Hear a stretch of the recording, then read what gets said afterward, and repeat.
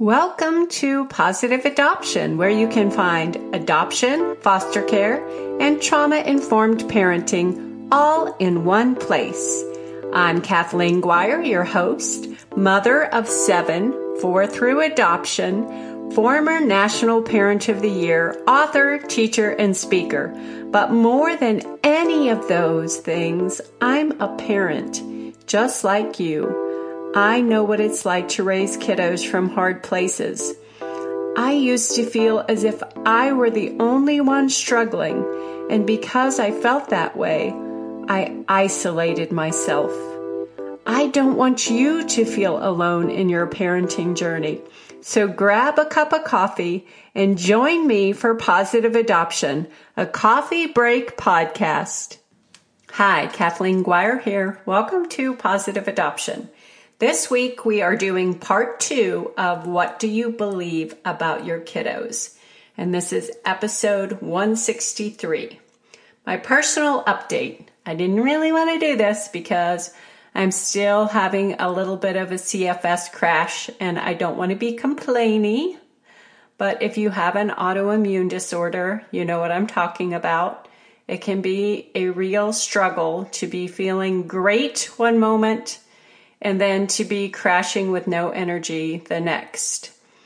And I'm just going to share this little bit because I think this is helpful for anybody, whether you have an autoimmune disorder or not. And it's helpful to me. So last night when I was going to sleep, I was just really struggling with thoughts. You know, and if you are living in this season of this world and you have an autoimmune disease or you have no disease, as soon as you start getting symptoms, you're like, oh my goodness, do I have the virus? You know, what's going on with me? Or my go-to is, what did I do wrong? Did I eat something? What did I go through all of that? So anyway, I was struggling with my thoughts and I began to just imagine those thoughts as written down on a piece of notebook paper. And I just, in my mind, I took this giant eraser and I erased it. And then I started in my mind's eye, not getting up and getting paper, but in my mind's eye, writing things down from the Word. That God will never leave me nor forsake me. He will not abandon me. He is my strength and my stronghold, my present help in time of need. And I just kept doing that over and over again. And man, I went through a lot of sheets of paper in my mind until I fell asleep. So I think that, if you're struggling with your thought life in a certain area, that's, it's okay to do that. It's okay to imagine those things and to replace those thoughts. It's taking them captive and saying, I don't want you here. I'm going to erase you and I'm going to replace you. Okay, moving on.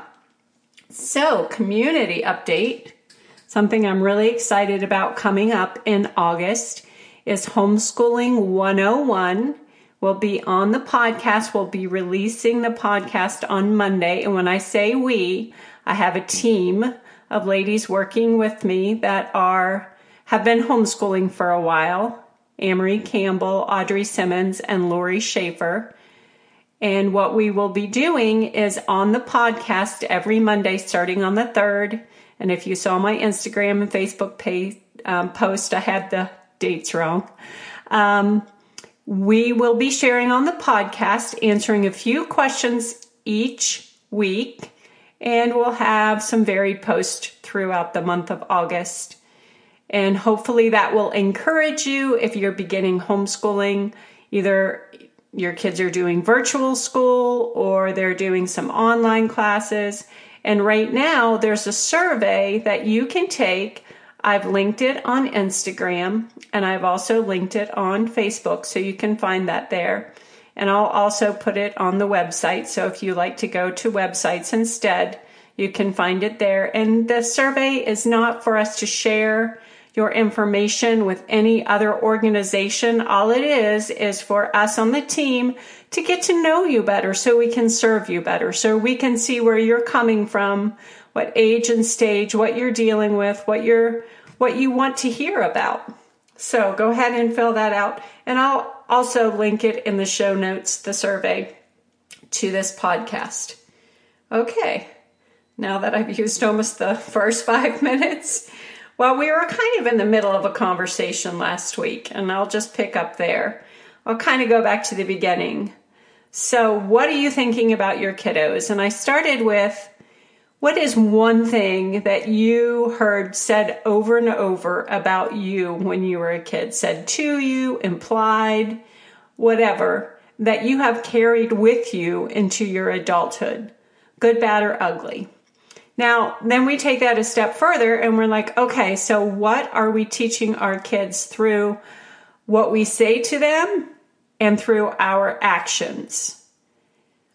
And it's super important, especially with kids who have had trauma. They already come with a set of beliefs. Like neglect says, you don't exist. So if our kids believe they don't exist, they're going to act upon that belief and either go to their room and isolate, or they're going to make sure that you notice them. And abuse says you don't matter. So if they have that belief, then they're going to act like they really matter and try to control every situation, or they'll shut down. Of course, there's levels in between those two. That's not an exact science.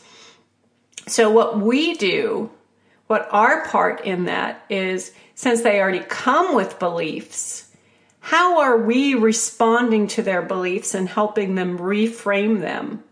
You know, we can get into a mindset of just, like I talked about last week, waking up in the morning, what is this kid going to do today?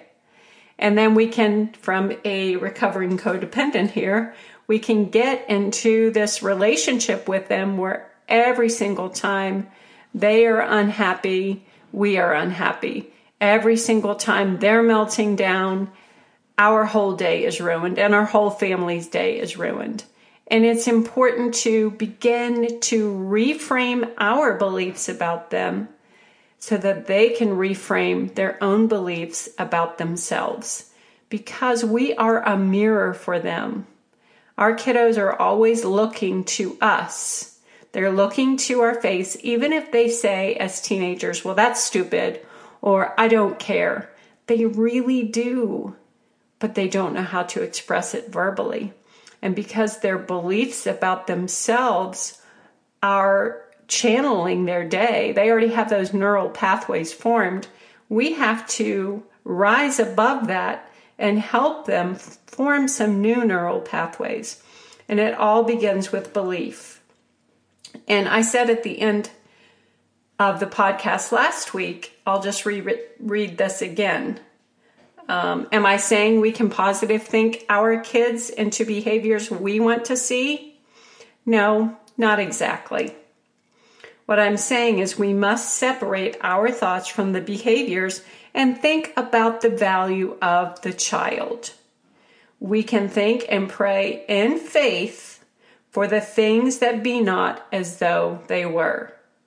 No one else has the kind of power that you do to do this for your children. It's believing in the things that we hope for. It's also waking up with a realistic attitude, knowing that behaviors may be there. It's being proactive in your faith and praying for wisdom and how to respond. It's taking the reins of parenting and scheduling your day with lots of breaks and time to do enjoyable activities instead of just plowing through. Now, I've heard this question from a lot of foster and adoptive parents when the child has a major meltdown and they're thinking of ways that they can give this child a consequence. And often, and I've fallen into this trap myself, I'm, raising my hand here. It's like, well, they were supposed to get to go fishing or go to a movie or go to a family party. I'm saying family now because of the situation in our nation right now. But so I'm not going to let them do that. I will tell you that is a mistake. You need to find another way to give your kiddos a consequence other than taking away from them the habit of celebration. Now, I'm not saying that that works for every situation, but I'm saying think about it. Because if we want our kiddos to value themselves and value family and value the habit of celebration and take that curve in the road where they stop choosing the negative response every time, then we can't take away all of the positive moments of celebration. And on the other end of that, you can't pendulum to the other side of, oh, they had a really bad day, I'm going to go buy them a new phone, or I'm going to go buy them that pair of jeans they wanted. No, you can't do that either. So just think in the middle, like normal family celebrations, those are not things to take away, because these kiddos have already had so many things taken away from them. You're just proving their belief that I'm not valuable, I'm not important, everything is going to get taken away from me anyway. That is a really, I could literally spend hours on that one. That is such a hard one for us to digest, because we live in such a culture of rewards and accolades, and you do this, you get this reward. You do this, you get this reward. And I know myself, I was brought up in a family of, I've talked about this so much, like work ethic. Like when you've worked in the garden for you've done this many rows, then you get to take a break and you get to go swimming. Those things are, yes, those are important. We need to instill those. But at the same time, if we say you can't sit down and have the cake with the rest of the family because you're so bad. You know what I'm saying? It's difficult. And obviously you're going to have to play it by ear, and you know your kiddos more than I do. But I'm just saying that punitive things that are going to reinforce negative beliefs about themselves, you got to find a way about that. Maybe it's, you know what? You really have had a bad attitude today. So tonight, why don't you help me serve the cake? Why don't you help me serve everyone? You know, you've got to start to rethink. We have to reframe our beliefs first. Okay.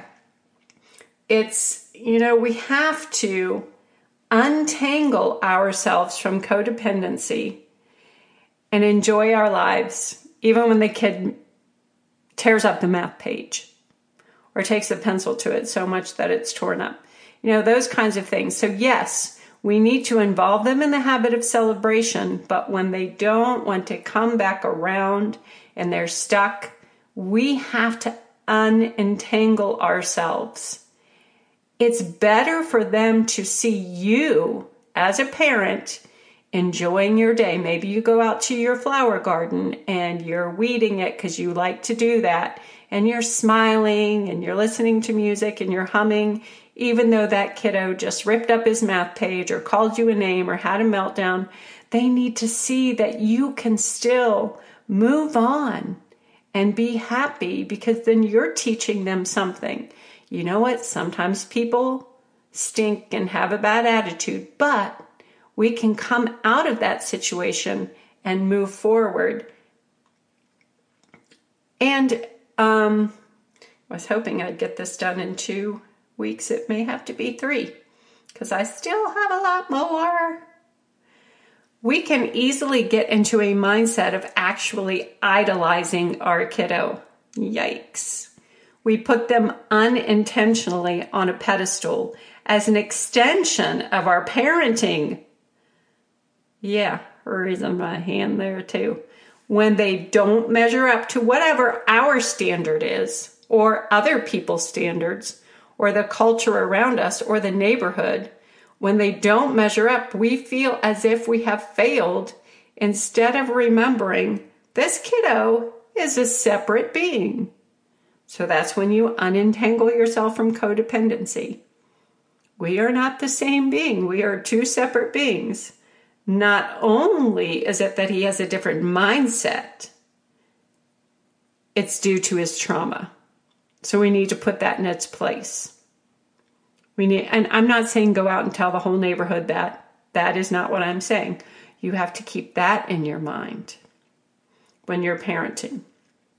So we can either entangle ourselves with the mindset or rise above and do the work of forming new pathways in our own brain and work on helping the child form new pathways in theirs. And I get it. I've had the pressure of being at events or my kids being on a sports team or in a violin class and people telling me, the teacher telling me, this child, is not measuring up, so to speak. They don't say it in those words because there's nicer words to say that. And the mama bear comes out in me. And at the same time, I want to cover that child, but also separate from that event and say, this child is on a journey. He may be on the road at a different starting point than these other kiddos. And I'm going to remember that, and I'm going to protect them the best I can with my mindset and not taking on the mindset of those around me.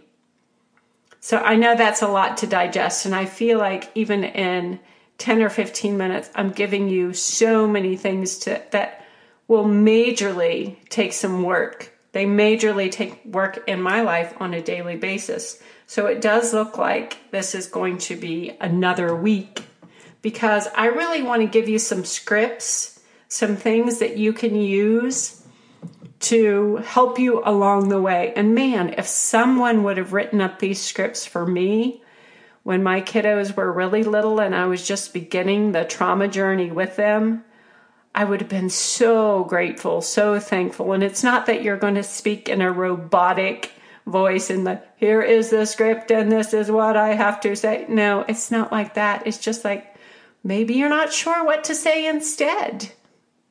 Maybe you're listening and you're thinking, oh my gosh, that's me. I'm so entangled. I'm so codependent. I'm so idolizing my kiddo, but I don't know what to say. I don't know where to go from here. Well, then join me next week and I'll share some scripts and I'll make sure that I type them up and put them in the show notes as well. So thanks for joining me today on Positive Adoption. Make sure you fill out that survey if you're a homeschool mom, and I will see you next week. Bye. Thanks for listening to Positive Adoption. Make sure you subscribe to KathleenGuire.com to receive your gift of 5 things, a tiny handbook for foster and adoptive families, and receive a monthly newsletter, plus updates when new books or courses are released. Please subscribe to the podcast on iTunes, Podomatic, Spotify, or YouTube, and leave a review so other listeners can find Positive Adoption and know the value of the show. You're also welcome to send me an email to positiveadoption@gmail.com. Follow me on social media. You can find me on Facebook and Instagram at Kathleen Guire. Thanks for being part of the Positive Adoption community.